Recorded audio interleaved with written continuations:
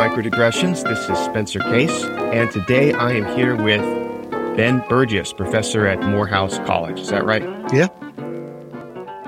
We're going to talk about Marxism and socialism. I'm looking forward to jumping in to those topics. Cool. Before we do, though, I wanted to ask you a bit about your previous books. You've got this one really nerdy one on philosophy of mathematics, I think, that just came out, right? So I have actually the most recent book is a book called Logic Without Gaps or Gluts, which is kind of about the liar paradox and whether you need to revise logic to deal with it, which is the stuff that I was doing in grad school. Yeah, I'm sure the audience for that book is a tiny fraction of any of the other ones. Sounds like a philosophy book then. Yeah. You've also got Give Them an Argument, which is the title of your podcast, and your most recent, I believe, or your most recent political book being Canceling Comedians While the World Burns. There was actually one in between, which is the Christopher Hitchens book. Oh, right. So you are definitely it's fair to say, left-wing public intellectual. Would you describe yourself that way? I mean, if I did it, that would just be because I would feel silly. But I mean, I guess that's roughly what I'm trying to do, yeah. And you kind of want to discipline the left a bit, like try to take them to task so they can be more effective. Yeah, that's definitely right. I mean, I sort of think of it as like, even with the first book, part of what I was trying to do was that, right, to try to get the left to do a better job of presenting our positions and all of that stuff. And then the other half is the sort of arguing for those positions, debunking the right kind of half. I've been thinking about this, and I guess I sort of got mixed feelings about it being on the right, because on one hand, I'm glad to see that you're calling out this stupidity. On the other hand, do I want a smarter left? I'm not sure. Would you want a smarter right? Oh, yeah. Would I want a smarter right? No, I don't. I want the dumbest, most inept possible right. But then that might be the right that ends up being in charge, though, is the thing. Yeah, I mean, in a sense, I would like a better right that, in the sense that, like, I would like a right that was not like ragingly eager to, make life hard for, gay and trans kids and things like that. So we could just sort of put all that off the table and have a nice argument about economics. Like, I could definitely see the appeal of that fantasy, but I don't know that I want a right that's like more strategically savvy, because I want them to lose. So do you think of like the left going wrong? You take a lot of issue with what's called wokeness. Say a little bit about why you take issue with that. Sure. I like this is really not going to be captured for people listening to this as a podcast later. So I should say that Spencer is drinking coffee as he's asking me these questions, which keeps making me think of the Troy and Ahmed's pseudo morning show community. They're always holding cups of coffee in there. But yeah, look, I think that a lot of what we're talking about when we use the term wokeness, which is probably not a great term because it's used to mean so many different things and has a little bit of a convoluted history. But I think a lot of what people are talking about when they talk about it being objectionable is a style of like rhetoric in pursuit of social justice politics that tends to be extremely moralistic, that tends to focus on individual morality in a certain way, like maybe individual privilege, that tends to really emphasize identity distinctions and sometimes kind of falls into a sort of pop standpoint epistemology where like what you think sort of matters more or less because of who you are. I think that a lot of it's based on a bad analysis of how, real world injustice works, which we can certainly get into, that sort of conflates individual social prejudices with complaints about distribution of resources and things like that in a way that I find really unhelpful. I think that it tends to go with a kind of style of like moralistic hectoring that I think is really alienated to a lot of people who might even be very open to a lot of the kind of underlying left position that I would like, right? I mean, I think about people like even certain kinds of like democratic socialist politicians like AOC is the obvious example, sort of tend to combine policy preferences that I like with some pretty aggressive appeals to the quote unquote woke side of the culture war in ways that I don't think really advance the the substance of the policy, I don't think really advanced the cause of kind of realigning American politics in a way that you'd have to if you were ever going to actually achieve those political objectives. So yeah, I'm not particularly friendly to a lot of what people are talking about when they talk about wokeness. It's complicated because there's this weird dynamic where people both use that term to describe all the stuff that I'm complaining about right now, but also a lot of conservatives, because they sort of realize that a lot of the population finds this stuff incredibly annoying. They kind of run with that and weaponize it by sort of describing everything they don't like as woke.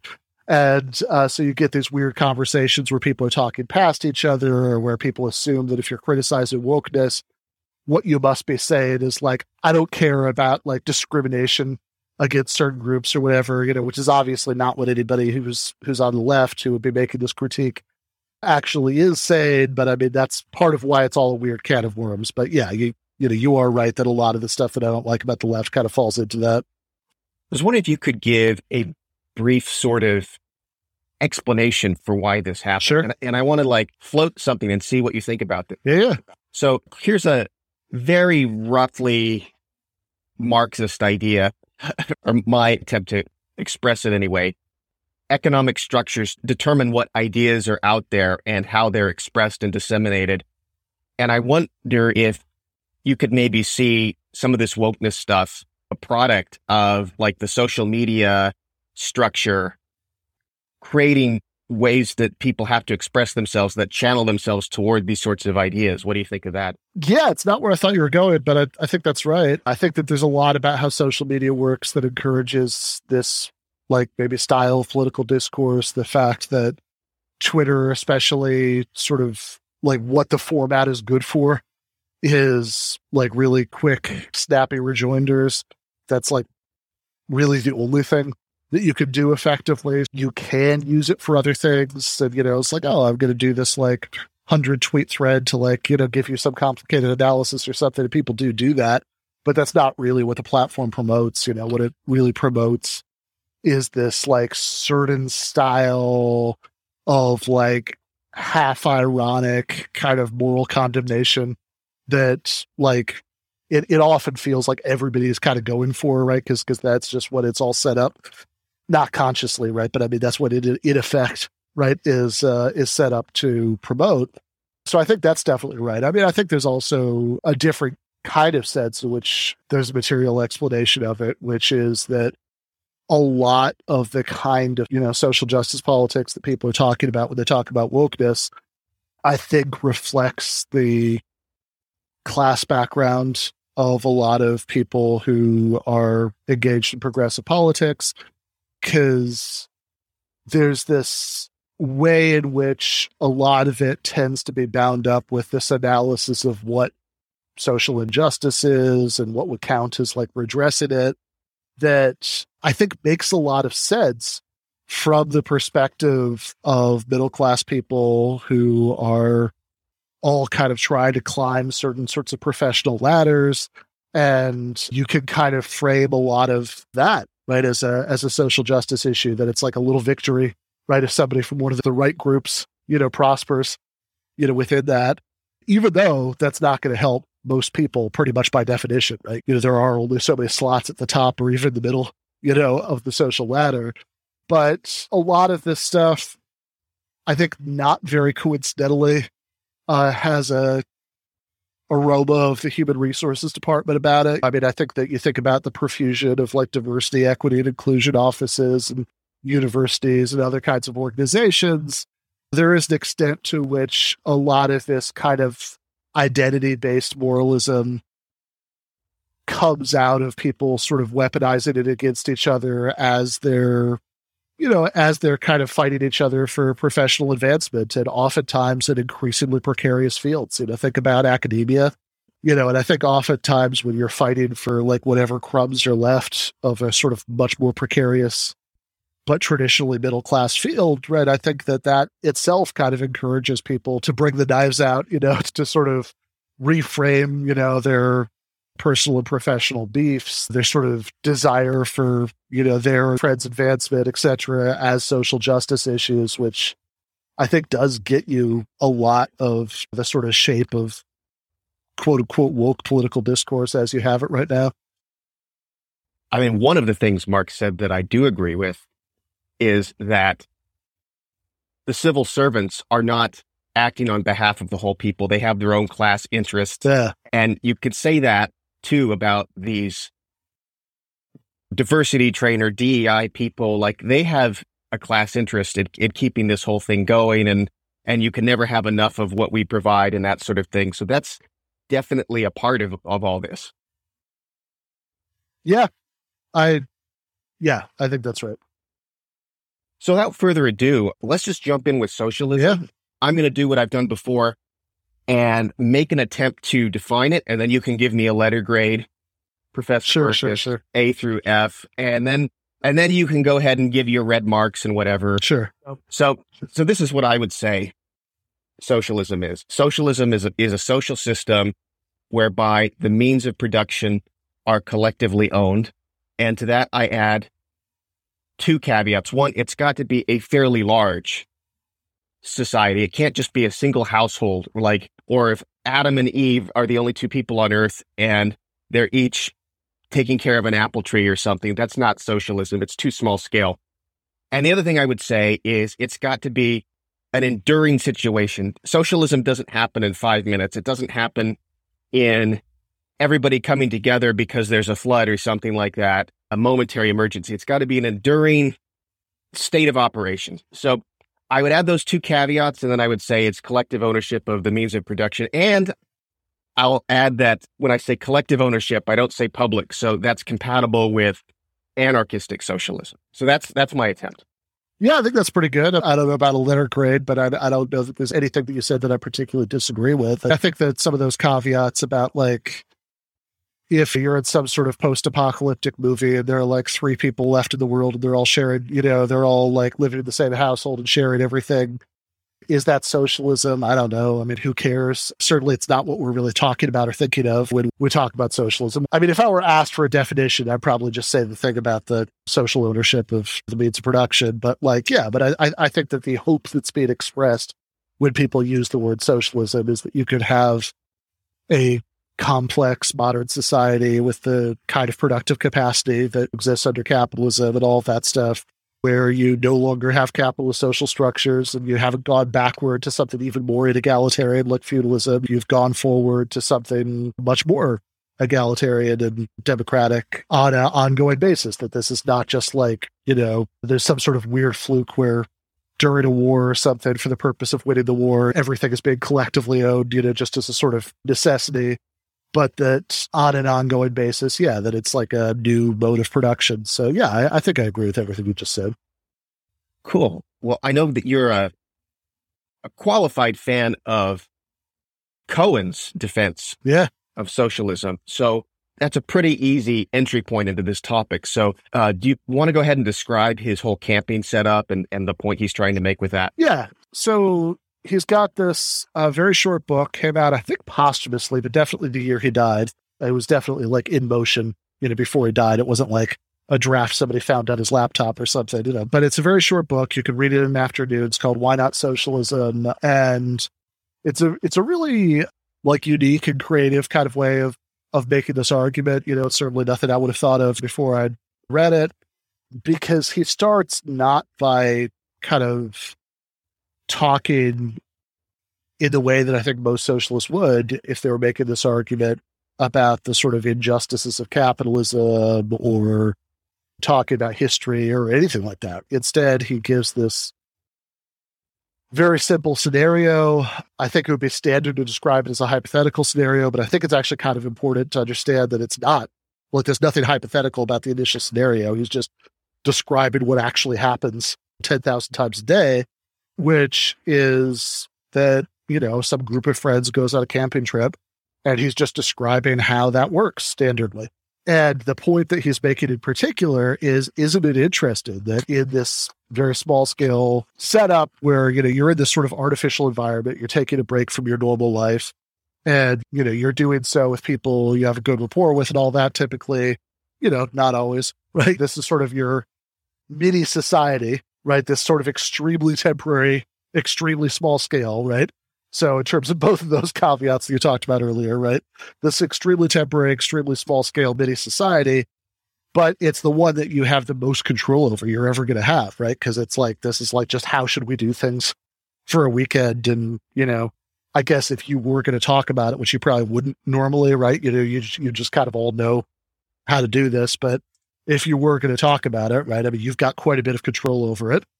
And how would you structure that? And Cohen points out, well, the way you'd structure it is in this very, very socialist way, right? In fact, not even like in a way that would probably resemble what either Cohen or I would think of as like a kind of socialism that would be very realistic to think we could attain on a large scale anytime soon.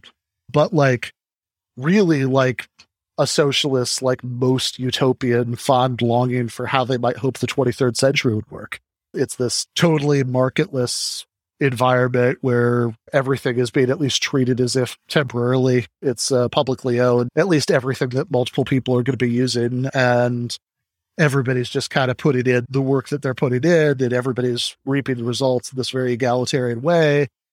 And then the crucial part of this is the second part of the camping trip setup, which is he says, okay, I've just described a sort of realistic camping trip of the kind that, people actually go on.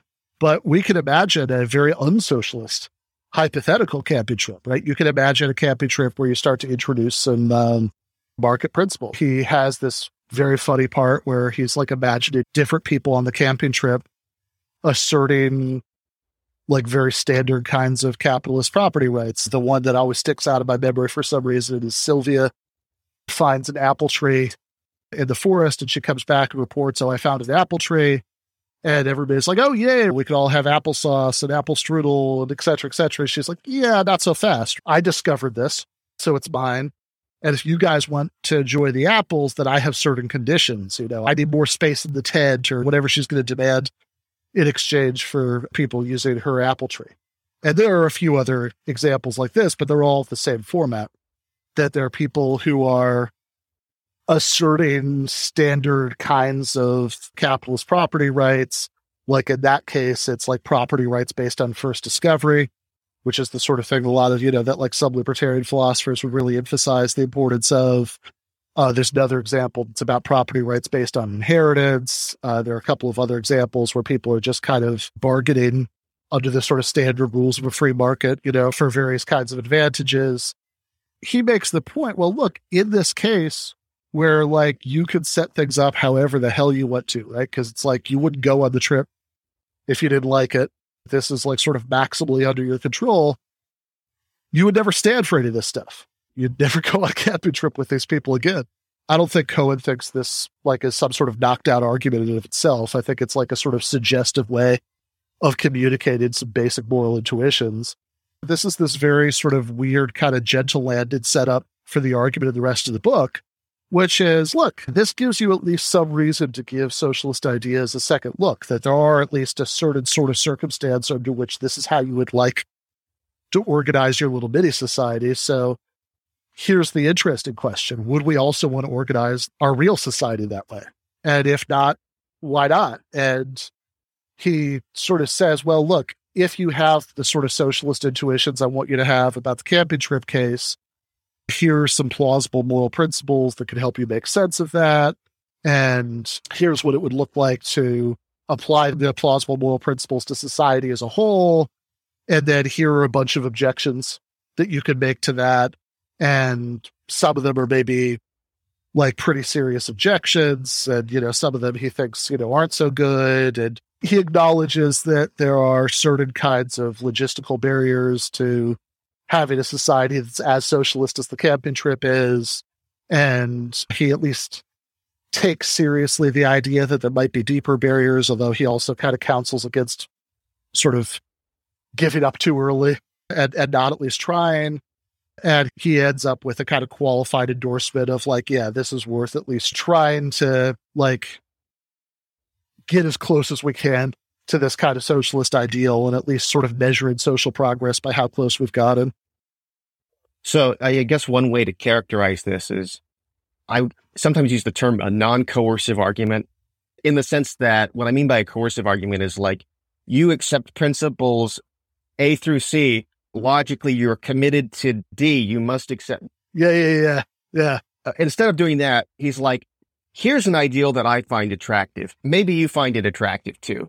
Let me sort of draw you into a set of principles that you might find appealing. Yeah. And he's sort of a gentle get you on the primrose path that way. Yeah.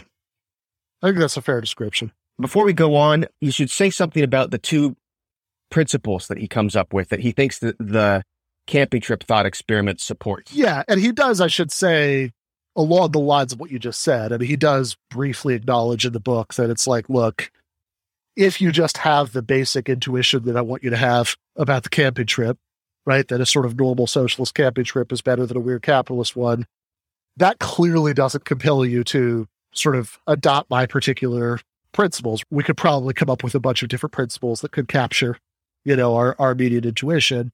But this looks to me like a pretty plausible way of making sense of these reactions.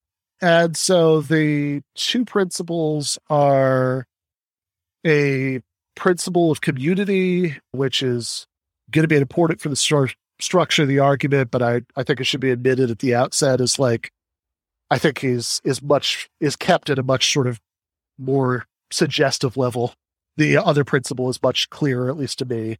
And then the sort of principle that he spends a lot more time on, not coincidentally, because it's something he spent a lot more time on in his other work, which is a certain form of equality of opportunity principle, which is surprising to some people because equality of opportunity is the kind of equality that defenders of capitalism will often plant their flag on, right? It's like, no, we like that, right? We don't like this quality of outcome stuff that you lefties like, but we like equality of opportunity. But he says, well, look, if you want like a really deep equality of opportunity principle, that's actually going to lead you in socialist directions. So he makes a distinction between three different kinds of equality of opportunity.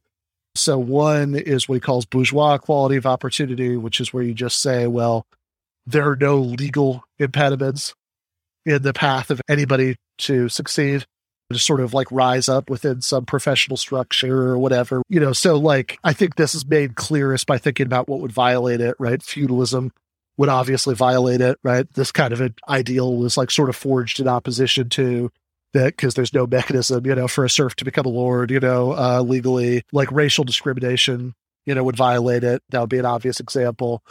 And so it's maybe a little bit thicker than like what the most extreme libertarian might be willing to commit to, because, it does maybe, I think even the bourgeois equality of opportunity principle could maybe be used to ground like laws against private sector discrimination and stuff like that. But anybody who's a little bit closer to the political mainstream, would nod along with the bourgeois equality of opportunity, like in any sort of modern liberal society, be like, yeah, we're pretty much all egalitarians in this little right? Exactly. Right. But then, of course, that is still, again, at least relative to modern liberal societies, right? That's still a pretty thin principle.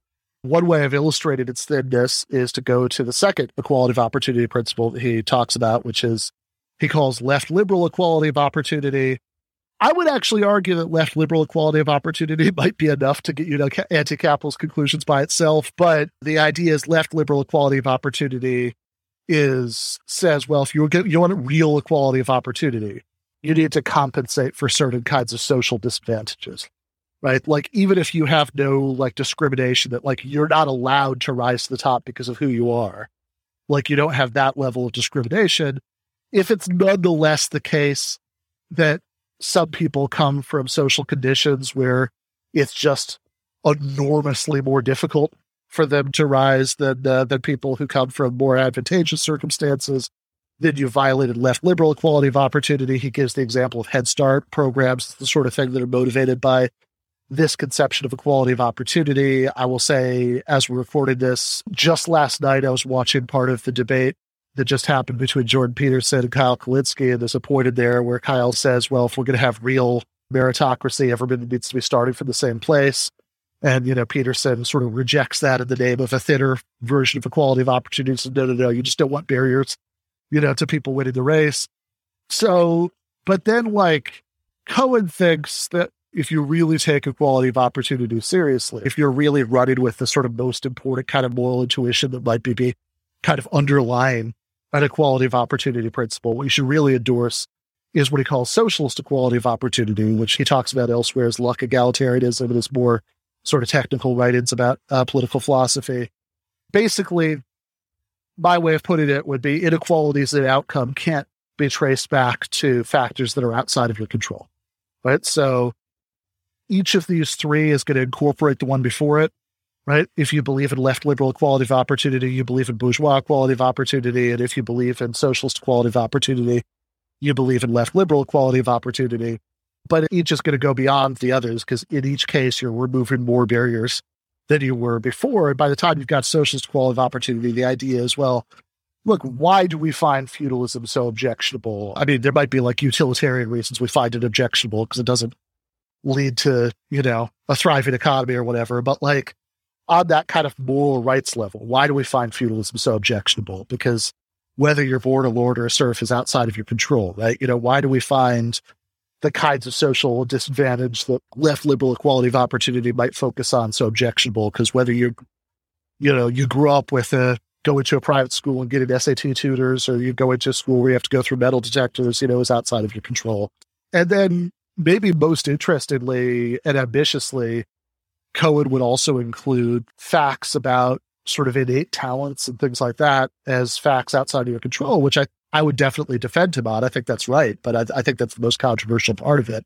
I think the kind of point that Cohen's making here is made really well in a book from a couple of years ago by Freddie DeBoer called The Cult of Smart, where, look, people don't really, typically, choose to be stupid, right? Like nobody is like how smart you are, what athletic capacities you have, whether you have the right kind of cognitive talents that are going to be rewarded by helping you rise through the ranks of a sort of maybe the professional managerial classes, even if you come from a poor socially disadvantaged background, is as much outside of your control as whether you come from a socially disadvantaged background.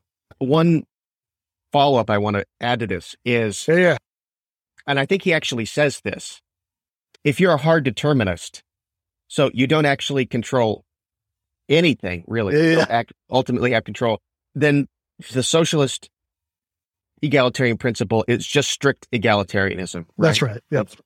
Yeah.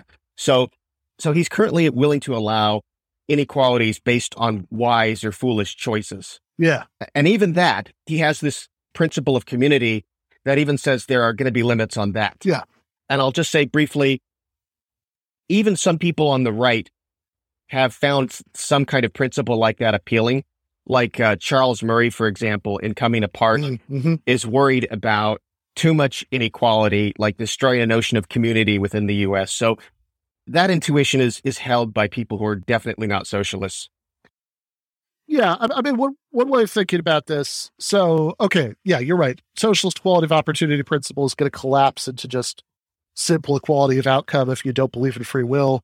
Cohen definitely does. I don't actually know if there are other places where he like deeply gets into the literature about this, but since he's having fun in this like sort of short, punchy book, he just kind of like rhetorically rolls his eyes at free will skeptics and be like, yeah, if you don't have free will, then this is an unimportant distinction, but come on, right? Clearly we have some kind of free will. But because he does believe in free will, this principle doesn't just collapse into strict equality of outcome, that you can have some differences because of wise or foolish choices, or just because of like, different preferences, right? Some people like money more and some people like free time more, stuff like that, right?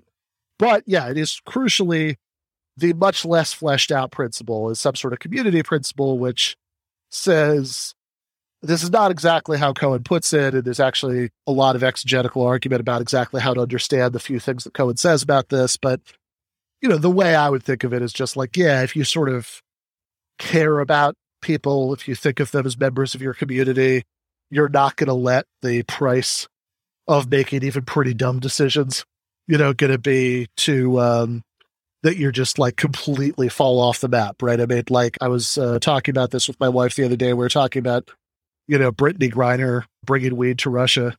And it's like, yeah, that's a really dumb thing to do, right? You shouldn't do that. Like, that's like, okay, that's a what's wrong with you thing. But like also like, somebody can make a pretty dumb decision and I still feel bad for them if they end up having to spend the next 10 years in a Russian prison.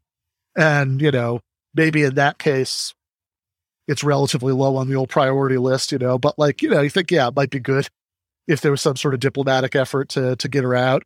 And so, you could say something similar here. If you make really foolish decisions, then there might be a lower bound to how far we're going to let you fall because of that, and that's what the community principle is there for. Yeah, you take all of your life savings to the track and you bet on the wrong horse.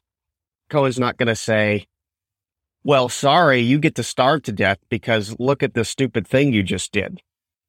So I think we've got Cohen's basic view before us. Yeah. I wanted to give some critiques, like first of the camping setup and then of the principles. Yep. So one initial reaction I had to reading it was, why isn't he just doing this? Here are a bunch of nice people. Let's call this socialism. Here are a bunch of big meanies. Let's call these people capitalists. How is he not just doing that? Well, I don't know if this gets at your critique or not exactly, right? But I mean, like, one way that people have criticized it that at least sounds like that, so it might be what you're getting at, is like, well, look, Cohen has crafted a sort of sunny vision of socialism with like a dark vision of capitalism, even to the extent that you could call any of this socialism or capitalism, right? I mean, when you were defining socialism earlier, both of your caveats would definitely rule these out, right, as counting, right? That's like the kind of critique that Jason Brennan makes in his book, his response book, Why Not Capitalism? And, one of the points that I make in response to that is what he's contrasted is just a sort of realistic, normal thing that people do and how it usually goes, which sort of comports with certain socialist principles. And he's not contrasted that with some like nightmare dystopia vision of capitalism. He's just contrasted that with people asserting exactly the kinds of property rights that pro-capitalist philosophers are very concerned with validating, right? I mean, like, this is exactly the kind of thing that, your Robert Nozick's or Jason Brennan's are actually most concerned to defend, right? In a really sunny vision of a libertarian utopia, right? This is exactly the kind of thing that you're concerned with saying is okay. That is like asserting property rights based on discovery or based on inheritance or, based on just what you can get in a market transaction. So I think that undermines it to a certain extent. I think the other sort of similar thing that people do, and like this includes like leftists who don't like Cohen because they're like, what is this airy-fairy moralizing? I want to hear about history and economic analysis. Will be like, look, sharing is good, but that has nothing to do with like any kind of real argument about, how societies work and all this stuff. And I guess the question at that point kind of boils down to, do you think there's an interested enough analogy, right, to be suggestive between this like very small scale form of temporary social organization, and like a big interesting, form of social organization for this to like legitimately sort of get your intuitive juices flowing at all?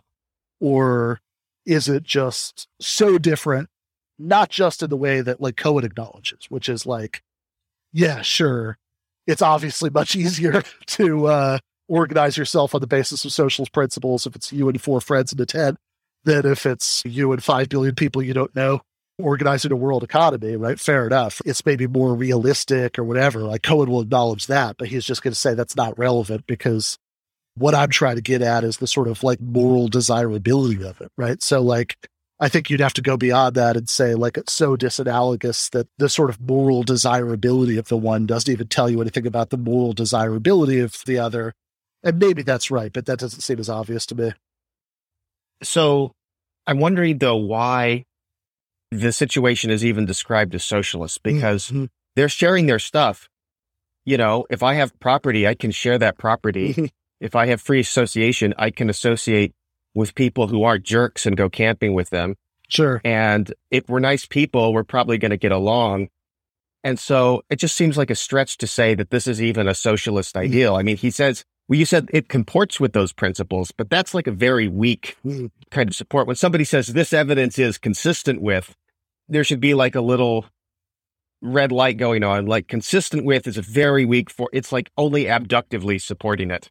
Yeah. I mean, one thing you can at least say is that the first camping trip is maybe consistent with both, right? Whereas the second camping trip is only consistent with like capitalist ideals and not with socialist ones, right? Because again, these are examples of people doing exactly the kinds of things that libertarian philosophers are at pains to defend people's right to do, whereas they're precisely the sorts of things that critics of capitalism like Cohen think that they would like to have a society organized in such a way that people don't have a right to do these things. So, I mean, I guess you could get a little bit closer by saying like, okay, would you support saying in advance before you go on the camping trip, look, I went on this camping trip once with Sylvia and whoever these other people are, whose names I never remember, and never again, man, right? I want to lay it down as a ground rule in advance, that nobody can do these things.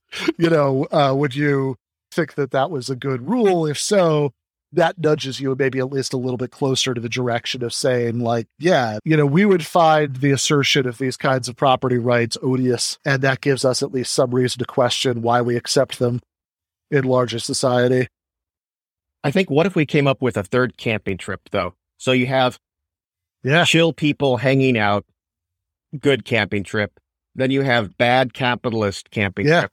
How about bad socialist camping trip where, everybody goes out and you make a bunch of s'mores and then they get redistributed to people. And you're like, wait, those are my s'mores. I brought this stuff, I made it. And they're like, nope, sorry. We've got our egalitarian principles. Or I don't know, maybe I'm not imagining the best version of this, but you see where I'm going with this, right? Like, I could imagine a camping trip in which the socialist principles seem odious to the people in the same way that the capitalist assertions of property rights are odious in Cohen's second camping trip.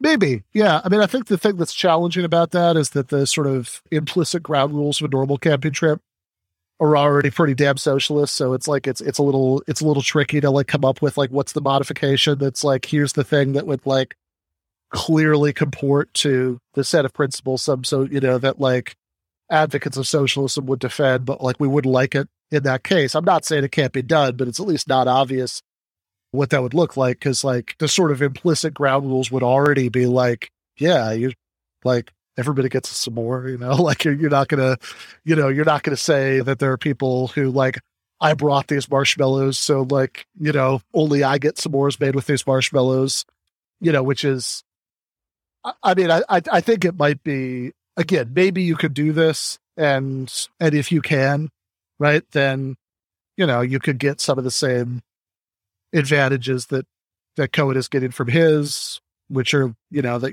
you've like inclined people to at least give a sympathetic look to some sort of, I don't know, libertarian principles or something that would rule out socialism.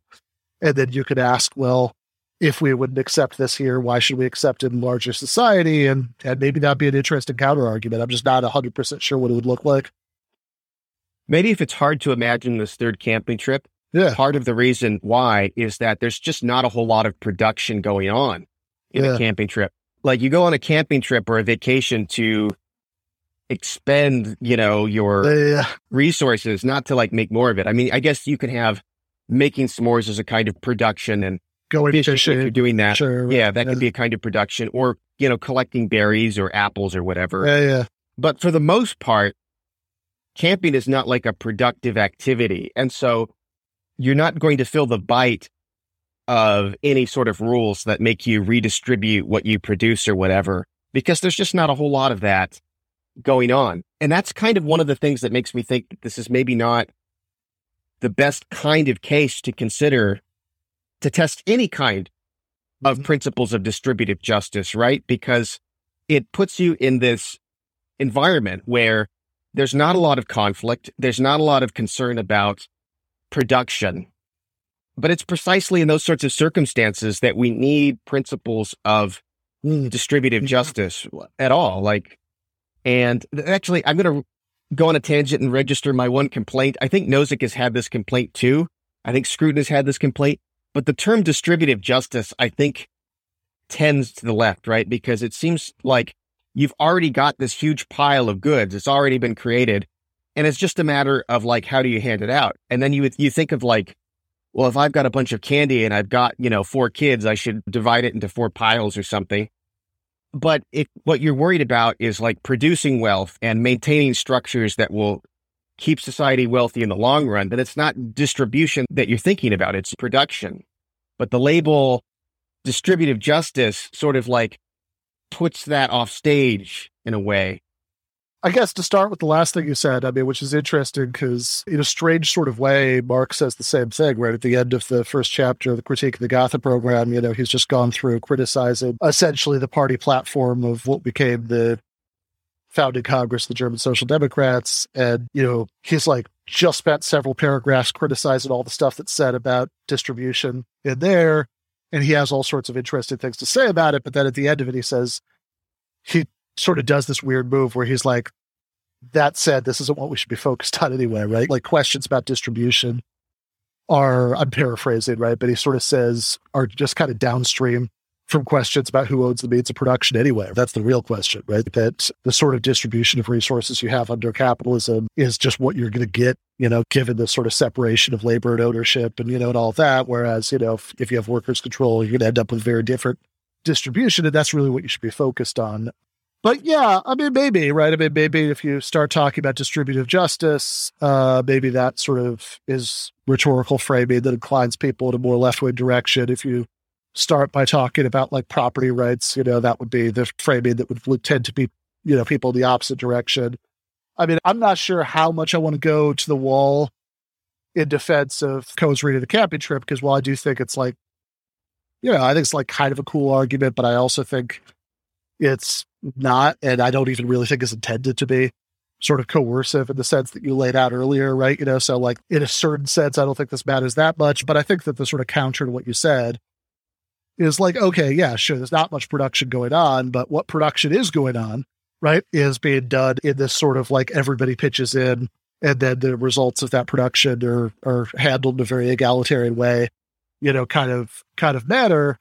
I think the way to defend it would be to say that precisely the fact that there's no crisis going on, right? That we're not in the, okay, we really need to, we really need our limiting principles because we're going to be in trouble otherwise.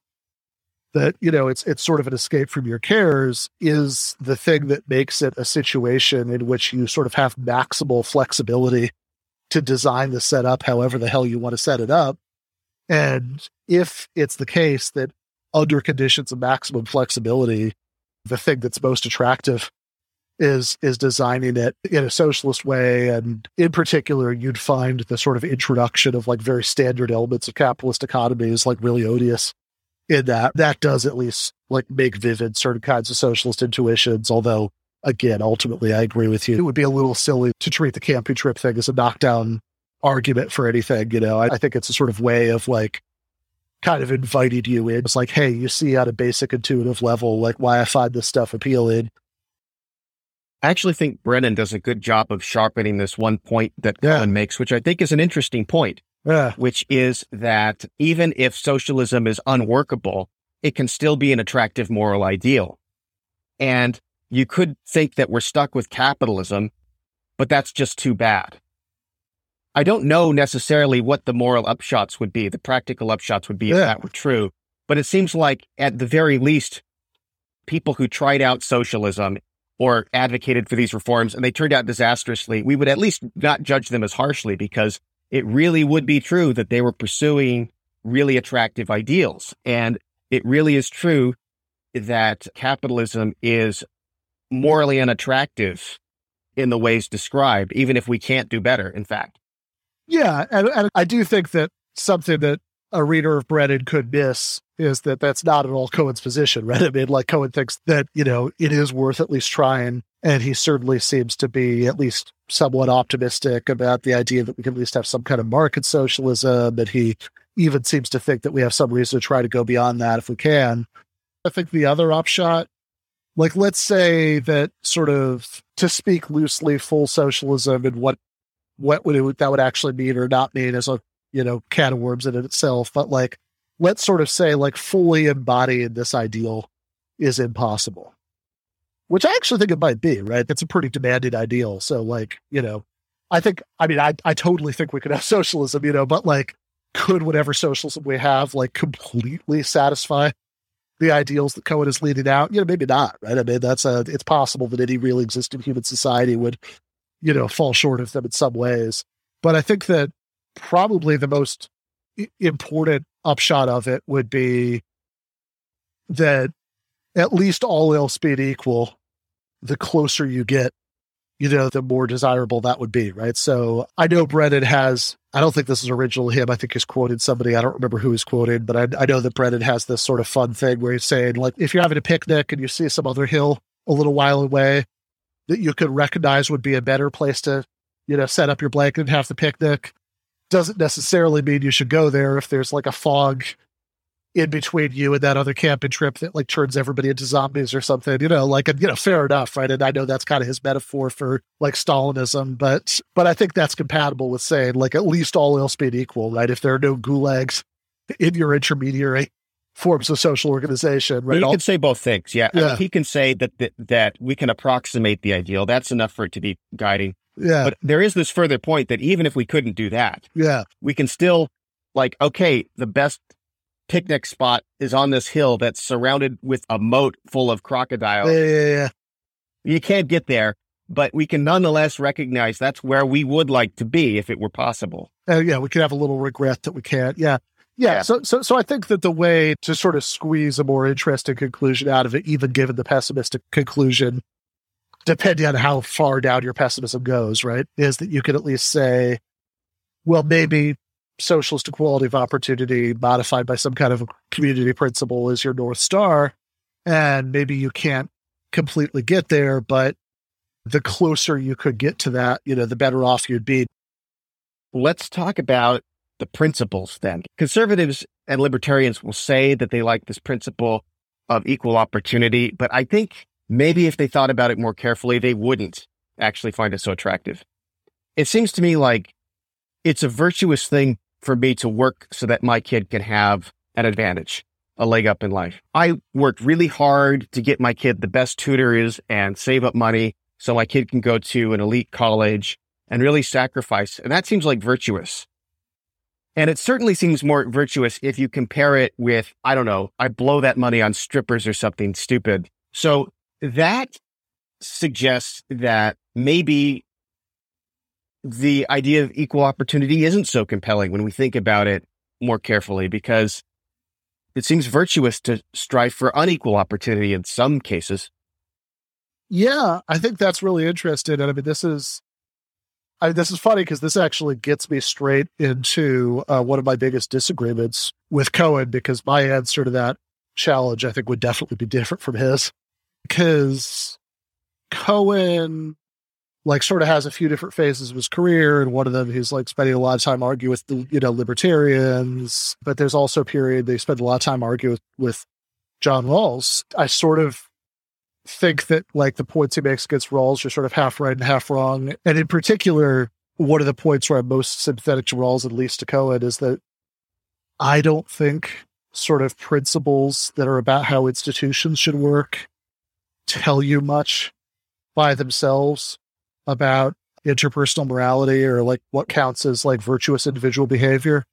I'd make much more of a separation between those two things, not to the point where I think that there's no point of contact between them. A good person would presumably uphold or promote, just social institutions. But there's a move that Cohen makes sometimes when he's criticizing Rawls, where he says that we can apply sort of principles of justice to individual behavior as much as to institutions. And if you really believed the principle of justice or whatever, then you'd be applying it to your own life in a certain way. And I'm not really sold on that. I think that what makes something a good social institution and what makes somebody a good person strike me as pretty importantly different. In particular, I think what makes something a good social institution is precisely that it's impartial, that it doesn't favor the interests of certain people over others, all else being equal. Whereas I kind of think that a person who didn't favor the interests of some people over the others would actually be a pretty bad person. So in your example, a parent who didn't, favor the interests of their child right over everybody else, I actually don't think would particularly morally approve of. And obviously this only goes to a point because, you overdose on partialism and you're Tony Soprano, but I think that it's reasonable to think that there's some extent to which people are entitled to, or maybe even in certain cases that we would judge them for not doing this, to prioritize their own interests, the interests of their loved ones over other people's interests. Cohen's point, and I mean, in a strange way, I think you and Cohen are sort of agreed, because I think Cohen is sort of much more attuned than I would be to this sort of like, well, okay, but is the cumulative effect of everything that everybody does, right, to equalize opportunity, and then maybe you and he would draw opposite conclusions from that, right? And I would say, well, I think we would judge social institutions, by how well they promote or don't promote something like, Cohen's principles. But do we judge individual people for that? That's not so clear to me, right? And even Cohen, I think in his more conciliatory moments, like if you read, he's got this little book called, it's his Gifford Lectures, called like, If You're an Egalitarian, How Come You're So Rich? Which I was carrying that book around for like a while. I remember I was at a conference. My joke was always that my goal in life is to get to the point where that question is a good way to own me.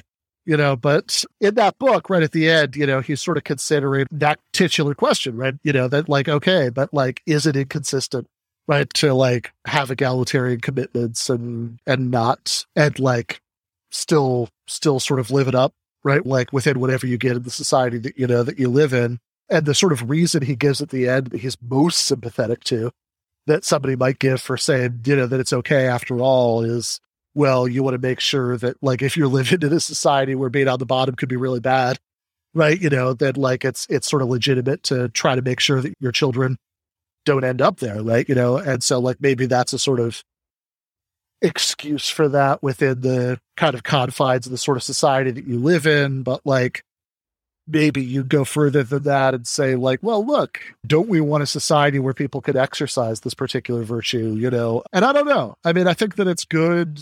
I think that to the extent that you're worried about your kids having bad outcomes, I think it does make you a good parent to try to avoid that for sure. Do we think that like whatever virtue there might be in that sort of act of love that you're giving your kids the best life that you can, do we necessarily think that it's a tragedy if we have a society that's so egalitarian people don't get many opportunities to exercise that virtue? That I'm less sure about, right? I mean, I think it's probably also a virtuous thing if there are like lots of wild animals that are constantly eating people, to like be super vigilant about saving your kid from the wild animals, but like presumably we'd all be happier to have a society where we have animal control, and nobody actually has a chance to engage in this act of love within whatever you think is a reasonable range of inequality to have within a society. Sure, I think it's reasonable to do your best while balancing that against other values or whatever to make sure that you and your loved ones are coming out on the right end of that. But I also think that it might be the case, or really, I think it's definitely the case, that if we're sort of narrowing that range of unequal outcomes, that could serve the larger interests of social justice. Yeah, so Plato in the Republic has the idea that the same principle of justice that is within an individual is what governs a city. But that kind of seems naive, and we've come to think more in terms of structures. So like, in the Federalist Papers, you've got ambition counteracting ambition as a constraint on power. That doesn't seem particularly attractive within an individual person, but at the level of institutions, checks and balances seem like a good thing. Yeah, totally. And this does get into a criticism of Cohen that, I'm somewhat sympathetic to. I'm not totally sure what I think about, which is like, look, do we want to theorize about justice in a way that's completely abstracted from how we think that people are going to act? Right? Does that really serve what we want a theory of justice for? Right? The sort of way that people who make this criticism, I think, would put it, would be like, look, what we're really like out for in a theory of justice is figuring out the best possible way that we can live together, given the way that we actually think things are going to go.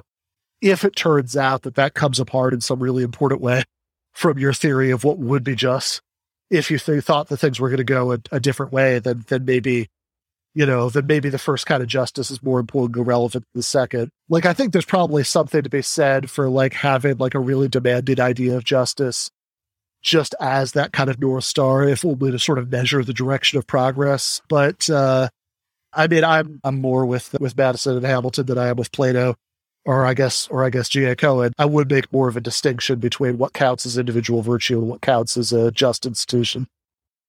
Which is ironically, I should say, I think actually, in this particular respect, at least, I think makes me much more of a sort of old line socialist than Cohen himself. He kind of admits at the beginning of that, whatever lecture that is in that book, where he starts to actually consider that question, right? Is it inconsistent for egalitarians to try to sort of maximize their personal well-being within unequal societies? He sort of cheerfully admits that, like, his Montreal communist family that he grew up in the 50s, would have totally been on Rawls' side of that one. They would have been like, what is all of this moralistic hand-wringing about individual behavior? This really has nothing to do with politics. So let's move on to communism, Marxism. I think this is a good segue. Yep. I should warn you, though. Yeah. I have seen a 5-minute Prager University video on why Marxism is bad. So if you're afraid of debating this powerhouse of conservative logic, you can back out. All right. Well, I'll see you. Yeah. Okay. So Cohen would be what Marx would call a utopian socialist, right?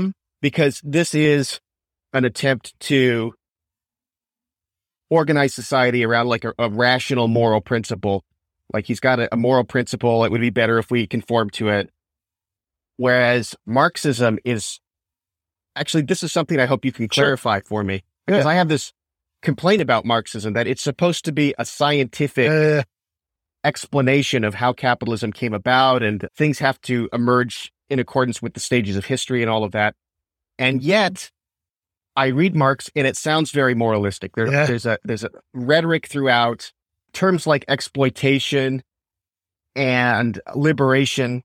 I can't accept that these are purely descriptive terms, even if they insist that this is a scientific.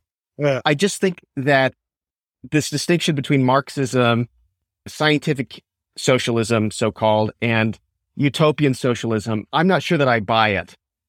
But that's supposed to be the big distinguishing feature of Marxism. So I'm hoping you could clarify there.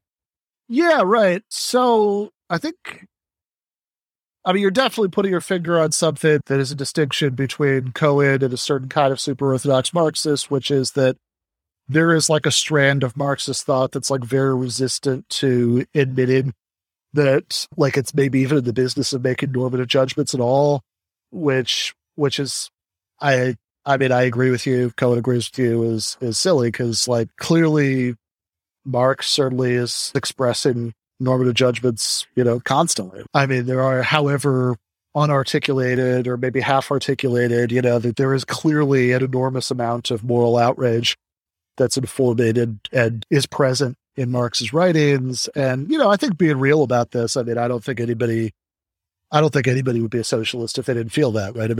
What would be the point? Why would you bother? So I think that if somebody says, I'm only in the business of making sort of descriptive, historical or economic claims, I'm not at all in the business of sort of thinking about justice. Yeah, I agree with you. I don't take that very seriously. I think that there might be multiple ways of drawing that distinction about utopian, scientific or allegedly scientific socialism that, that might or might not rise or fall on that point, right? So I think that like one distinction might have to do with whether you think that like you can sort of bring about a better society just kind of by appealing to the higher angels of people's nature, or whether you need to organize them on the basis of collective self-interest. And then there's sort of maybe even a distinction about like, okay, could you just sort of figure out at any point in human history, could you just sort of have this moral epiphany, oh, this is how we should do it? And then if enough people had it at the same time, then you'd have socialism. Or is there something to that idea about stages? And so like some of these ways have been suggested, you could draw those distinctions, like I would be, I would be more sympathetic to sort of traditional Marxist ideas than at least some of the things that you might mean by utopian socialism, right? I think that like the actual experience of the Russian Revolution, I think is sort of maybe a powerful empirical confirmation of that stage idea, right? If you don't really have built up productive forces and you're just sort of trying to leapfrog from what's still halfway in feudalism to some sort of socialist, future, it's not like that's not really going to work. Like there is a reason why Marx thought you had to have capitalism, before you could go to socialism. So, I mean, all of that said in defense of the idea that there might be some part of that distinction that Engels was trying to draw when he uses that phrase scientific socialism that might actually make sense. But I agree with you that obviously there's normative stuff all over the place in Marx. There's normative stuff that is clearly any socialist who says that that's not what motivates them, I think at best is displaying some pretty incomplete self-awareness, right? I mean, I think of course that's part of what's motivating you. I'm a big fan of self-awareness and reflection. And I think as far as that phrase, scientific socialism, or the idea that there's like at least part of what's we're talking about, we talk about Marxism, it's supposed to be descriptive theory. I mean, in some ways, it's not a great legacy because I think a lot of people, like there's a certain kind of very online Marxist who knows that terminology and runs with it in some pretty dumb ways, right? That it's like, well, everything that Marx ever said is like, somehow should get the authority of like science, whatever that means to them. And, that could lead people in all kinds of dumb directions. But I think that like, if there's a defensible thought underlying that idea of like scientific socialism, then I'd say it's not that like science can somehow tell you that you should be a socialist, because I think there's a fact value problem there, right? It's that if you have certain normative goals, right, you could maybe have something like an engineering science that can tell you how to achieve them, right? So the same way that like Kant makes the point to the groundwork, the metaphysics of morals, that like the same medical knowledge that would tell you how to save somebody's life might also tell you how to poison them so nobody would ever find out about it, right? And medical science clearly isn't going to tell you by itself, which one you should do, right? So it's like this, it's not like medical science tells you that like a really long life is desirable, right? Or that like what counts as healthy or unhealthy. It's that like you already have certain goals and medical science tells you to achieve them. So something you've already alluded to is that like Orthodox Marxists would disavow the Russian Revolution and the Soviet Union because that society was still in feudalism. It hadn't industrialized, right? Yeah. So Steve Paxton has a whole book about this called Unlearning Marx, where one of the things he points out is that like Lenin and Trotsky were orthodox enough Marxists that they assumed that the only way that a socialist revolution in Russia could possibly succeed is if it spread to the more industrialized West. And so you had that sort of material basis to work from, that they assumed that the options were either that was going to happen or it was just going to be like collapse or, just be defeated by capitalist counter-revolution or something. I mean, I think in the historical long view, the amount of time that the Soviet Union existed was like nothing. Like you could have somebody who's born in 1917 who didn't die until after the Soviet Union had already fallen apart. But like, the idea that it could last as long as it did in this sort of bizarre, it's almost like this sort of like weird evolutionary offshoot that's like a kind of historical dead end, that like I think would have surprised them. But I think that the sort of basic idea that you're not going to achieve the kind of socialism that you're looking for if you don't have like advanced productive forces, that if you like Marx even says somewhere, like basically if you try to have socialism on the basis of more equally distributed scarcity, then like nothing good is going to happen, right? The old crap is all going to come back, right? You have to have this like more expansive kind of material base to work from, which might be true for a couple of reasons, right? I mean, like one of them is a very traditional sort of socialist way of understanding the sort of underlying normative goal, which is different from like Cohen's way, but it might be compatible, but it's different, right? It's like saying in class societies, you have this kind of objectionable coercion that certainly in pre-capitalist class societies is like right out in the open, right? If you're like a peasant, maybe you have to give some portion of your crops to the local lord, or you maybe have to spend a certain number of days a year tilling their fields instead of your field, depending on how it works in your particular version of feudalism. And like, there's going to be like some guys with swords who come if you don't do it.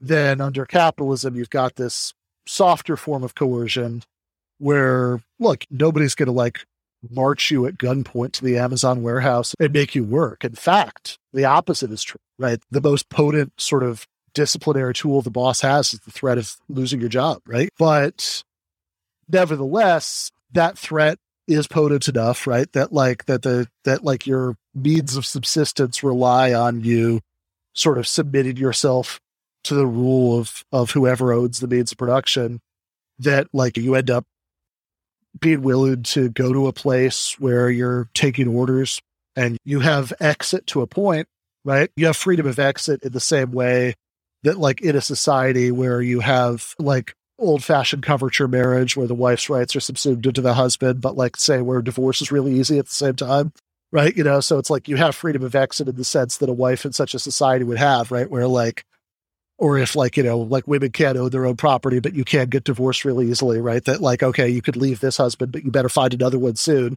right? Then you'll still have to, you know, submit to him domestically. So it's like workers under capitalism have that kind of limited freedom of exit. They certainly don't have the power of voice to any great extent, at least if they're unskilled on the job, right? At least in capitalism in its natural form without being modified by regulatory state or unions. So the idea is that under capitalism, workers are still forced by a kind of like soft coercion of like necessity, right? You know, economic necessity to submit themselves to a ruling class. So ideally, the idea would be that socialism would be a further move in the right direction, right? That's like, look, that kind of soft coercion of economic necessity is still a lot better for human freedom than the guys with swords version, but we could still do better, right? We could still have people have more autonomy over their lives and all of that stuff they have under capitalism. But if you're trying to just build a more equal society on the basis of material scarcity, then there's a real danger that you're going to go in the opposite direction, that you're going to go to less freedom, that you're actually going to revert back to like a more direct form of coercion. Because like if people don't have certain kinds of economic incentives, then, you know, you're kind of back to, you know, maybe now they're guns instead of swords, you know, but like maybe you're back to that. So things started out though with primitive communism, right? So that was distributing things equally under conditions of scarcity, wasn't it? Yeah. So the idea, I think, roughly would be, and I know there are a lot of debates that happen about how accurate this is, like anthropologically, that I am not going to make any claim to being in a position to weigh in on one way or the other, right? You know, but like the picture, at least based on the kinds of anthropologists that Marx and Engels were reading, De Morgan or whatever, the picture that they have is that these like earliest human societies are going to be classless societies sort of by necessity in a way, right? Because there's like so little to go around that like you can't really afford to have a class of unproductive people, right? That if there are people who aren't hunting or gathering, right, or if there are too many of them, you know, then there's just not going to be enough, you know, to like those are just going to be like mouths you're not going to be able to feed, you know, and that it's the transition to like maybe the agricultural revolution, you know, that like is a sort of big step forward in the development of the forces of production, that where you actually have enough to go around that you at least have the possibility of the division of society into classes, that you could have like a, you know, upper class that's not actually farming or whatever, but maybe only have enough to sort of sustain that if you are engaged in some pretty direct coercion, right, to get the people at the bottom to work for the people on the top. Whereas once you get up to the point where you have like modern industry, right, you can have capitalism, you have both the sort of capacity for having enough to go around without doing that, and actually the sort of needs of the sort of ruling class that you have in that society are different. Like under feudalism, you just want to keep the peasants attached to the land and, you know, want to make sure they keep tilling the fields, they don't go anywhere. Whereas under capitalism, you want a more mobile, flexible labor force where people can like move around as like businesses get started or go out of business or whatever. Marx has this really acidic phrase in Capital that you want, you know, labor force that's doubly free, right? They're free in the legal sense that they're, you know, a free agent, right? They can make a contract for employment with any capitalist who will have them, but they're also free for many other means of supporting themselves besides making that kind of labor contract. And then, you know, ideally you've built it up enough through that then you can like have the possibility now of like a better kind of classless society. And not just that you can keep people at the level that they would be at in like primitive communism, right? Like, but that you can keep people in what people who are acclimated to a modern society would consider to be, a reasonable, level of subsistence. I think you do just have to be a relativist about this, right? I think there is like a reasonable germ of truth and like a sort of right-wing talking point that sometimes comes up here, which is like, yeah, look, what counts as poverty in a modern industrial society is absolutely nothing like what would count as poverty in like medieval England, right? That's just obviously true, right? What would count as like a sort of reasonable minimum depends on the level of development of the forces of production, the outcome of prior class struggle, all kinds of things, right? But I think the really interesting question is not like if you could somehow convince everybody to revert to a medieval standard of living, then could you have this, like a more equal distribution and it could all work out okay. But like, given a sort of more modern conception of like what counts as a reasonable life, right? Like, could you have a more egalitarian form of social organization that could give everybody that? So I want to push back on this notion that came up earlier about with the transition from feudalism to capitalism, we've moved in a certain direction toward freedom, and we can move even further in that direction by going to socialism. One of the features of capitalism is you still got this domination. You're still unfree, but it's a hidden kind of unfreedom because it takes the form of you need to have a job in order to have subsistence, and you can't be fired, which is different than having a sword at your throat or something like that. Yeah, right. So this is a sort of suspicion I have about a lot of things. Like a concept will sort of get expanded in a sort of way. So here's an example. You expand the notion of violence so that speech is violence. And now you can use what we were calling violence in order to suppress speech. Or another example is you expand the notion of racism. It used to mean like overt discrimination or a tendency toward it. Yeah. Now it means these very subtle ways of regarding people differently. But now you can use actual discrimination of the kind we used to call racist in order to stop that. And I sort of fear there's something similar going on here where, of course, we're for freedom, we're against unfreedom. But now that freedom involves, like, we're defining unfreedom in such a way that it includes things that we think of as voluntary interactions. Now you can get actual coercion going to stop that and to break that up. I'm somewhat suspicious of that. Right. Yeah, I get the critique. I'm 100% with you on your first example, and I'm maybe 50% with you on the second one. I think that we probably do have some normative disagreements about, I don't know, maybe affirmative action, things like that. I do still 50% agree with you about it because I do think there's been some unhelpful concept creep and sort of try to make racism your sort of primary lens through which you see distributive and other kinds of injustice. I think it's just really unhelpful because you end up bashing together different kinds of problems and applying things that aren't really solutions to a more clearly understood version of the problem. But yeah, we do disagree about the freedom one. So let's talk about that. The real question here is like, I think has to be settled at that kind of level of like, reflective equilibrium, figure out like, okay, when we care about freedom, what do we really care the most about? Right. Certainly one thing we care about is coercion, right? Coercion is bad. In fact, the sort of traditional Marxist complaint, even if, like we were saying earlier, a lot of Marxists wouldn't articulate it as such, right? Because they're allergic to sounding like they're doing moral theory, is that just employment relations under capitalism are coercive, because people don't have a realistic choice about it, right? It's like Cohen has a nice paper about this called The Structure of Proletariat on Freedom, where he makes this argument.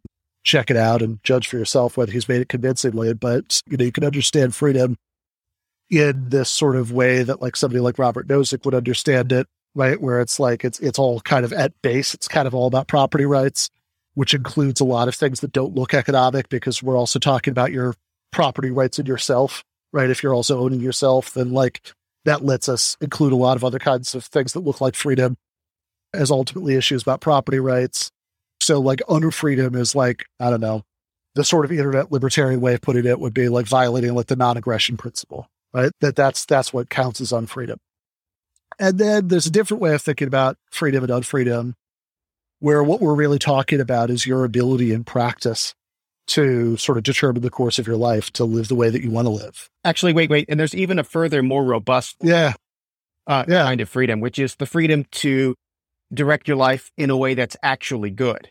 Because if I have all this ability to behave in a self-destructive way, you might not think that's real freedom. Real freedom means the ability to choose wisely or rightly or something like that. Yeah, I'm pretty suspicious of that last one. I will just say I don't claim to have some great argument against that in my back pocket, but my hackles get raised a little bit, right? Like, because that makes me suspicious that we're conflating two very different values that might be both real values, but in a way that like doesn't really lend itself towards clarity about either one of them, right? That it's like, look, we're going to make normative judgments, obviously, about how people live their lives, right? That like when they've done so well or badly in either a prudential or a moral sense or both or whatever, right? That like, and that's fair enough, right? Like those are values we're going to have. And we also value freedom, but I'm suspicious of the idea that like, oh, real freedom is freedom to make the right decision, right? It's like, well, I don't know. It doesn't sound very free to me, right? If you can't also make wrong decisions, right? I can just sort of imagine a, council of philosopher kings somewhere or like have like, or overseeing a totalitarian society that they've convinced themselves is like very free because everybody's free to do exactly what these guys think is right. On the other hand, I see where you're coming from and I appreciate that. I feel the intuition. Yeah. But on the other hand, suppose that somebody puts a drug in my cabinet here that has no other use other than to commit suicide or to commit murder. Now I have that ability I didn't before. Have I become more free? I don't want to say so because it's like that's something I shouldn't do. So I kind of have the intuition the other way when I think of that example. Yeah. I mean, that's interesting. I think that my inclination on that example would be to say that like, maybe you have become free. It doesn't mean the situation as a whole has improved. It could just be there are other values besides freedom we're bringing in here that we think might outweigh the sort of value of increased freedom in that case, right? That's fair. But yeah, I mean, okay. So I think this is like obviously a giant topic, right? Which if, I mean, it's an even bigger topic if we bring in the third one, but I mean, even just with the first two, it's a giant topic, like which one of those sort of gets at like the kind of freedom that we most care about on reflection. Obviously, I'm going to go with the second one. I would maybe make 2 points about this. One is that I don't think that the first one is going to be as informative as we sometimes think it will be, because I think that it doesn't really tell you very much absent like a fleshed out theory of which property rights we have. And of course, any good sort of philosophically sophisticated libertarian will say, yeah, but I've got one of those, right? Here it is, right? And fair enough. But like, I would still say that like what's really doing most of the work is your theory of like which kinds of property people are entitled to, right? And like your theory of freedom is a little bit decorative, right? It's not really what's driving things forward, right? The sort of core of the objection from my perspective would be like when I say that like I don't think this conception of freedom does as much work as a lot of people think it does, is that, okay, on this first conception of freedom, if I've taken away your property, that's an instance of unfreedom, I've violated your rights. But I think all the action is really going to be at the question of what counts as your property. And I think that oftentimes the discussion is conducted on the level of this sort of intuitive, come on, we all know what I mean when I say, my property, your property, whatever. But I think that there's a ambiguity that's being covered over here, right? Because like, okay, well, do you mean what's legally my property? Because if so, that can't ground any objections to redistribution, at least redistribution by the state. Because if redistribution is happening by the state, then like, the part of your income that's being taxed away, for example, or even nationalized, right, is not legally your property at that point. It's the property of the IRS or the property of the nationalizing agency or whatever. And then if you mean like what's the property that you're like morally entitled to, then it becomes a little vacuous because then you say, okay, sure, but like which property, which people are morally entitled to, that's like the whole issue and dispute, right? Like, are you entitled to like whatever property can be traced back to some immaculate act of original acquisition? Are you entitled to, that sort of like falls out of some unregulated free market process? That's one substantive theory of property entitlement. But, we could have a different substantive theory of property entitlement that's like more Coady or Rawlsey or, like any number of other things that like would get you a very different result. And it doesn't really seem like the dispute between those theories of substantive entitlement has very much to do with like whether one side is valuing freedom more than the other. Like that just sort of seems like we disagree about like this kind of theory of entitlement. Yeah, like I think like the non-aggression sort of principle is not as helpful as you might think. Like there's a slogan, my right to swing my fist ends with your nose. But like, usually we're talking about things more complicated than that when we want guidance. Your nose is one thing. What about your participation in this podcast or your intellectual property, or you're part of the factory where hundreds of people are making a single product, and things just seem a lot messier.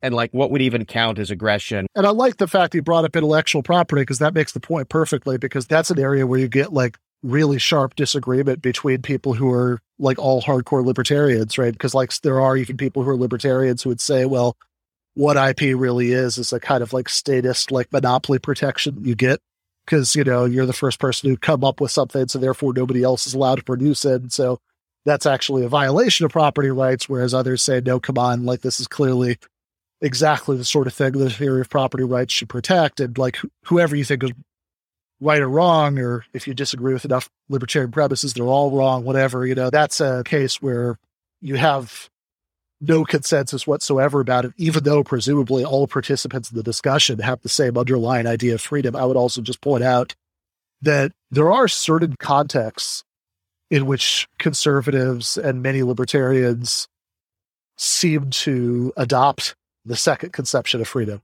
right? That's sort of like my ability in practice to like lead my life the way I want to lead it, and even sort of seem to acknowledge that like economic necessity can undermine it, right? So the example I'm thinking of here is conservatives and some libertarians who will support like right to work laws, that they'll say, if there's like a union in a workplace, they can't negotiate a contract with the employer by which all future employees have to be members of the union, or if they're not members of the union, at least pay an agency fee to, for like the services the union provides them, whatever, because they'll say, well, no, because that's forcing people to be a member of a union.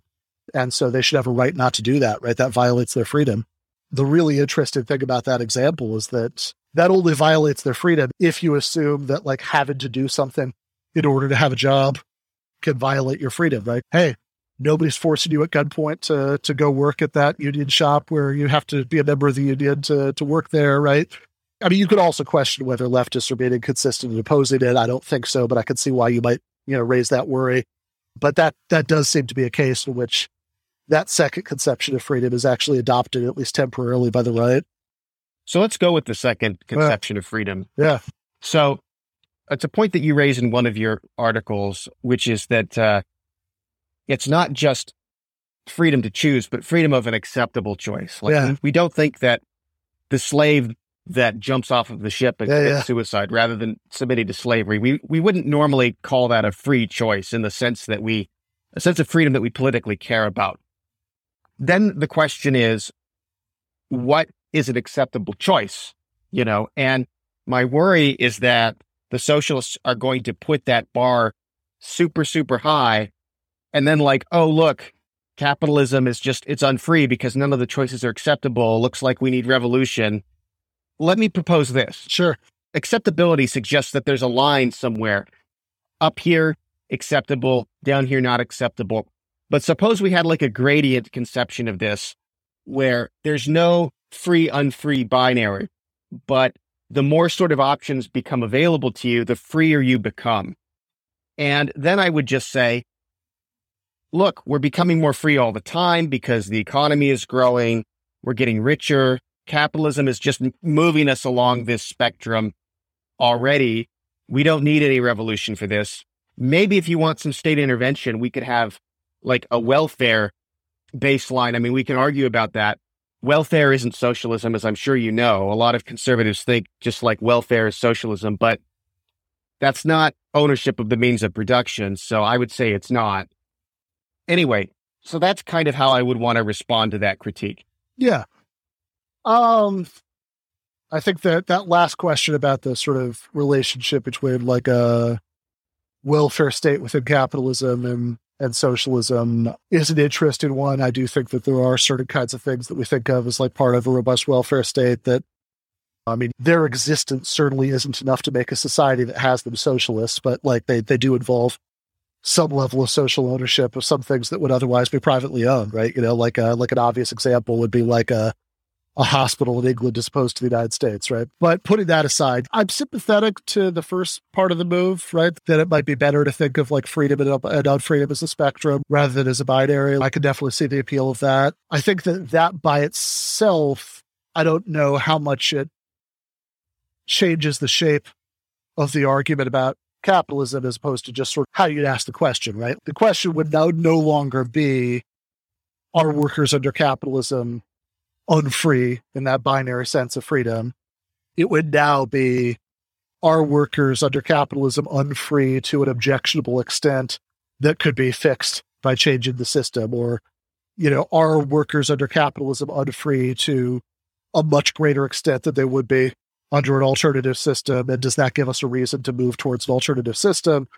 Whether what that movement would look like in an advanced capitalist democracy exactly looks like a revolution in the traditional sense or not, right? There's a whole other can of worms for you probably don't need to open right now. But yeah, I think that would be the question. I mean, I think that the last argument, or I guess the middle thing, right, is I think a little bit separate from that, which is like, okay, do we need to move towards an alternative system for the sake of the interests of the people at the bottom of society, whether we're thinking of like freedom or whether we're thinking of like a more straightforwardly welfarist kind of way that we're thinking of that our interests? Because after all, under capitalism, people's conditions still get better over time, right? Is that good enough? I mean, this is the sort of thing that, like, you know, Jason Brennan, we were talking about earlier, he'll sort of give this, what he thinks is like a Rawlsian defense of capitalism, where he's like, yeah, look, you know, behind the veil of ignorance, whatever, like you should pick capitalism because, you know, like if the standard is, well, as long as it's good for the interests of the people at the bottom, well, you know, the floor raises over the course of time, right? And that's kind of good enough. I guess I don't find that move fully convincing for a couple reasons. One is that what is empirical, and, you know, so like that's maybe the least interesting conversation between two philosophy nerds because we might just disagree about what the underlying facts are, which is like, okay, under certain periods of capitalist history, the floor has raised, under others, not so much. What's the difference? How much was like the threat of an alternative system in the Cold War a factor in having the form of capitalism whereby living, you know, like you did at least have that sort of implicit social contract that, you know, your children are going to have a better life than you and all that stuff in ways that are less clearly true in more recent decades. Like, I think there's a complicated empirical argument to be had there, and I'm not totally sure what all the right answers are. But I think even just running with the premise for the sake of argument, right? Let's assume that you're talking about, you know, a form of capitalism where things are improving for the people at the bottom of society and their children's lives are going to be better than theirs are, and maybe even within one lifetime, right? From the beginning of your working life to retirement or whatever, right? You know, your own standard of living is getting better, right? Is that good enough? I'd be reluctant to say that that's good enough. I think that the question is still going to be comparative, right? So in other words, like, if we're living under System A and your life is not that great, but if we stick with System A, your children's life will be better than yours, or maybe by the end of your life, right, your living standard will be great. Does that mean that System A is fine and we don't need to move to System B? Well, I think that depends on what's going to happen under System B, right? I mean, like, and that's like, so if you think that like under System B, the people who are at the bottom under System A are going to be even worse off, right? Then like, sure, right? Then like, there's a very straightforward Rawlsian argument for keeping System A. But if on the other hand, you think that under System B, people at the bottom are going to be significantly better off than they are under System A right now, right? Then like, that gives you a reason to want to switch right now. I'd also point out that like the trend line shouldn't be the only question, right? Because like, even if we assume that your grandchildren will be better off if we stick with capitalism than your hypothetical socialist grandchildren would be, that by itself is not necessarily a knockdown argument because, people who exist right now also count, right? If you have a more equal distribution of the resources society has right now, right, that's going to make a big difference to people who exist right now, right? So at the very least, the question of how to balance that against whatever benefits, future people might get from like maybe more rapid economic development or whatever, I don't know. I think Brennan is at the very least way too quick about it. So for example, in the 19th century, you had moderate anti-slavery people and hardcore abolitionists. Yeah. And so a lot of the moderates were thinking it's a dying institution. It's a feudal institution. It'll die out. We just got to contain it. Yeah. And that could be actually true. And still the abolitionist might have grounds for saying unacceptable. It's got to be gone now, immediately. And it's worth the cost to get rid of it right now, even if there's bloodshed in order to do it. That could still be right, even though the trajectory is in the right direction. Yeah. However, I think that if you acknowledge the moderate abolitionist point, it's a lot harder to argue for the strict abolitionism if it's really true that that's going to involve like a ton of costs up front, like Civil War and stuff.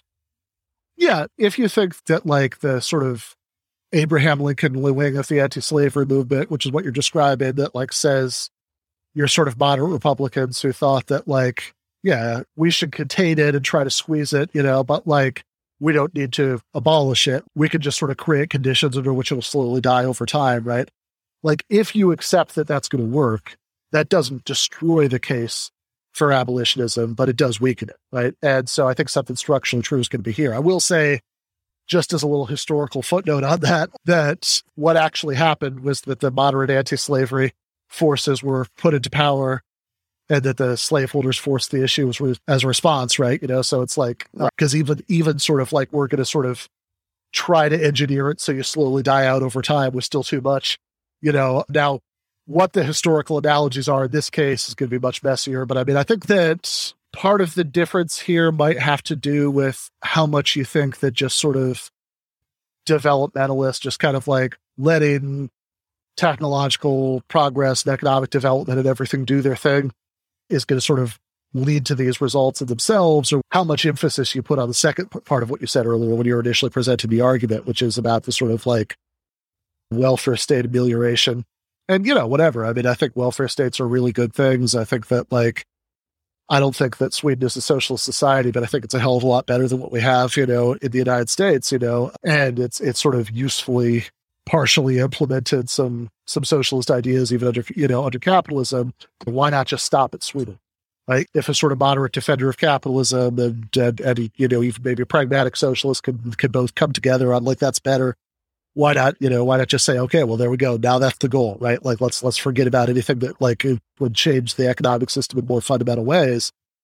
And my answer to that would be partially a sort of ideological objection and then partially a pragmatic one. So the ideological objection is going to be that it still seems to me that even with the great like improvements that come about from having this nice, robust welfare state and strong unions and all that stuff, I still think that having people have no realistic choice except to go to work by and large in regular capitalist workplaces where they're being, subject to the rule of people they don't get to elect and all that stuff, right? I mean, I still think there's like a normative objection to that I take seriously, whether you want to say that means that people are unfree in a binary sense or just they're too unfree, right? And I'm actually sympathetic to the second way of talking, but like, so that's the like ideological objection. And then the sort of pragmatic objection is more like, well, is that kind of halfway point really stable historically, right? Is it going to be that we could just go there and no further,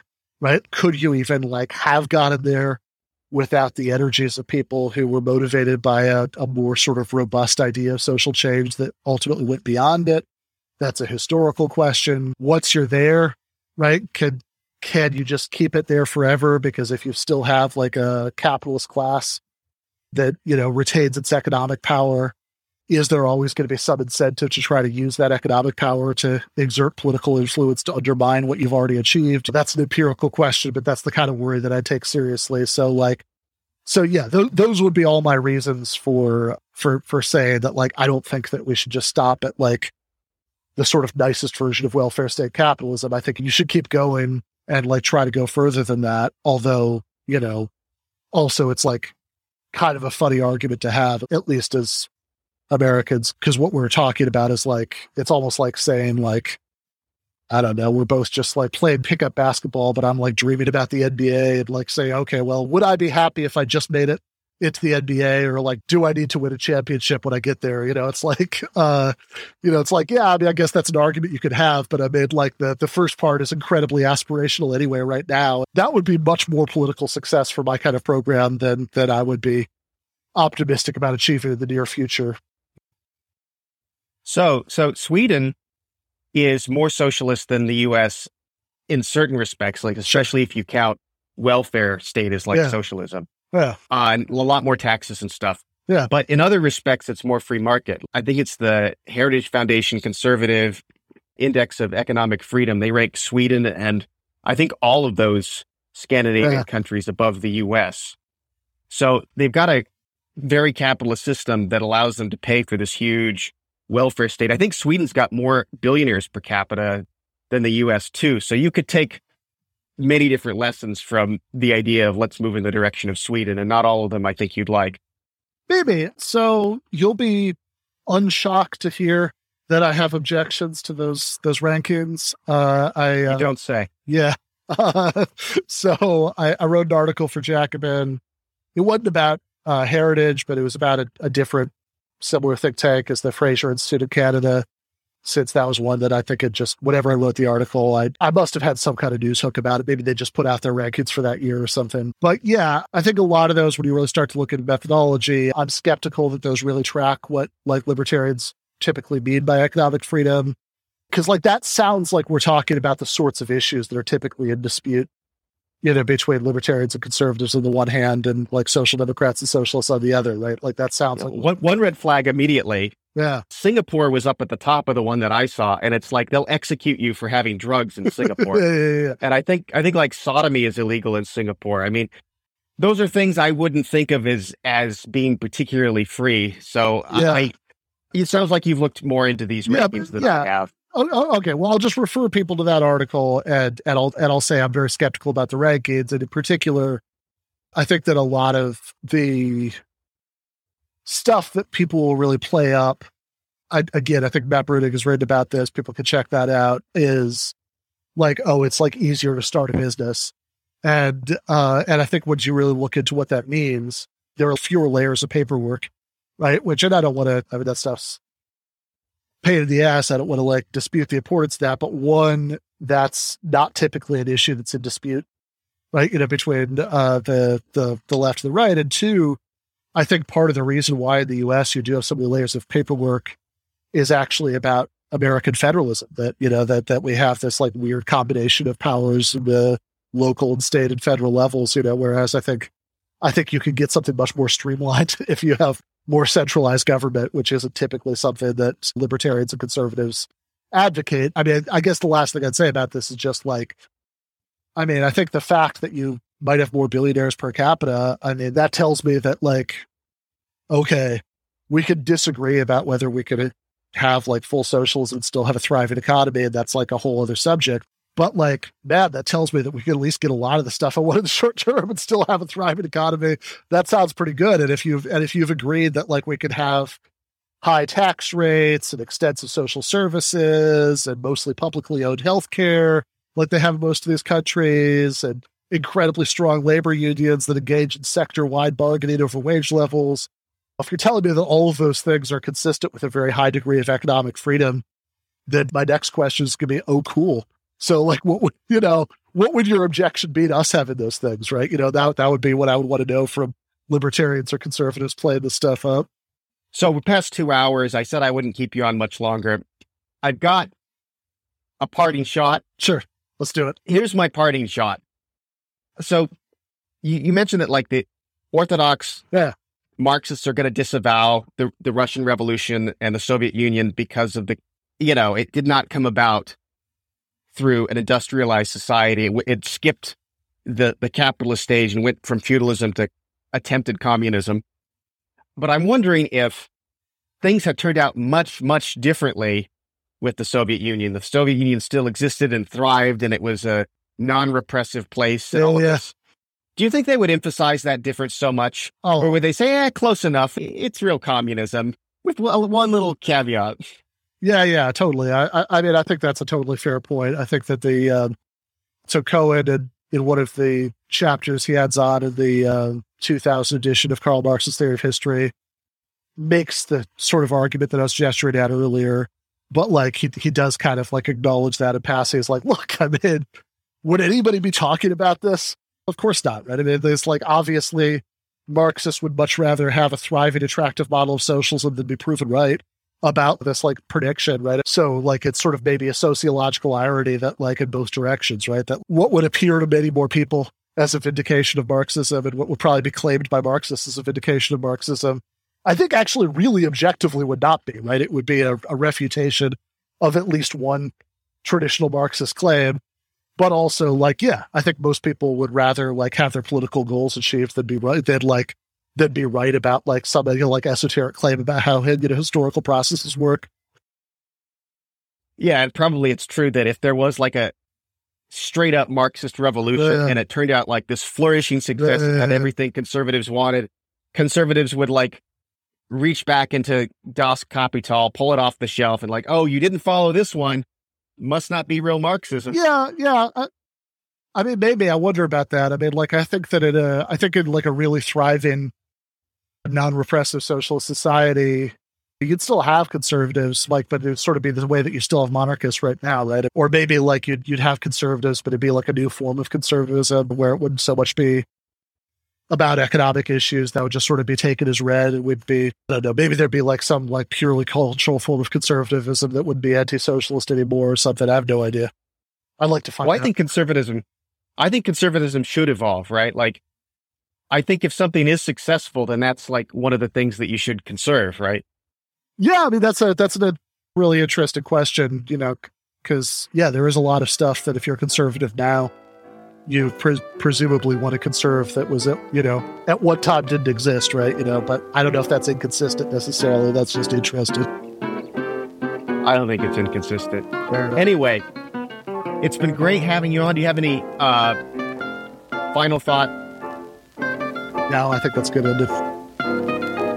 Okay, well, it's great to finally meet and have this, and looking forward to having the edited thing for you. It sounds good. All right.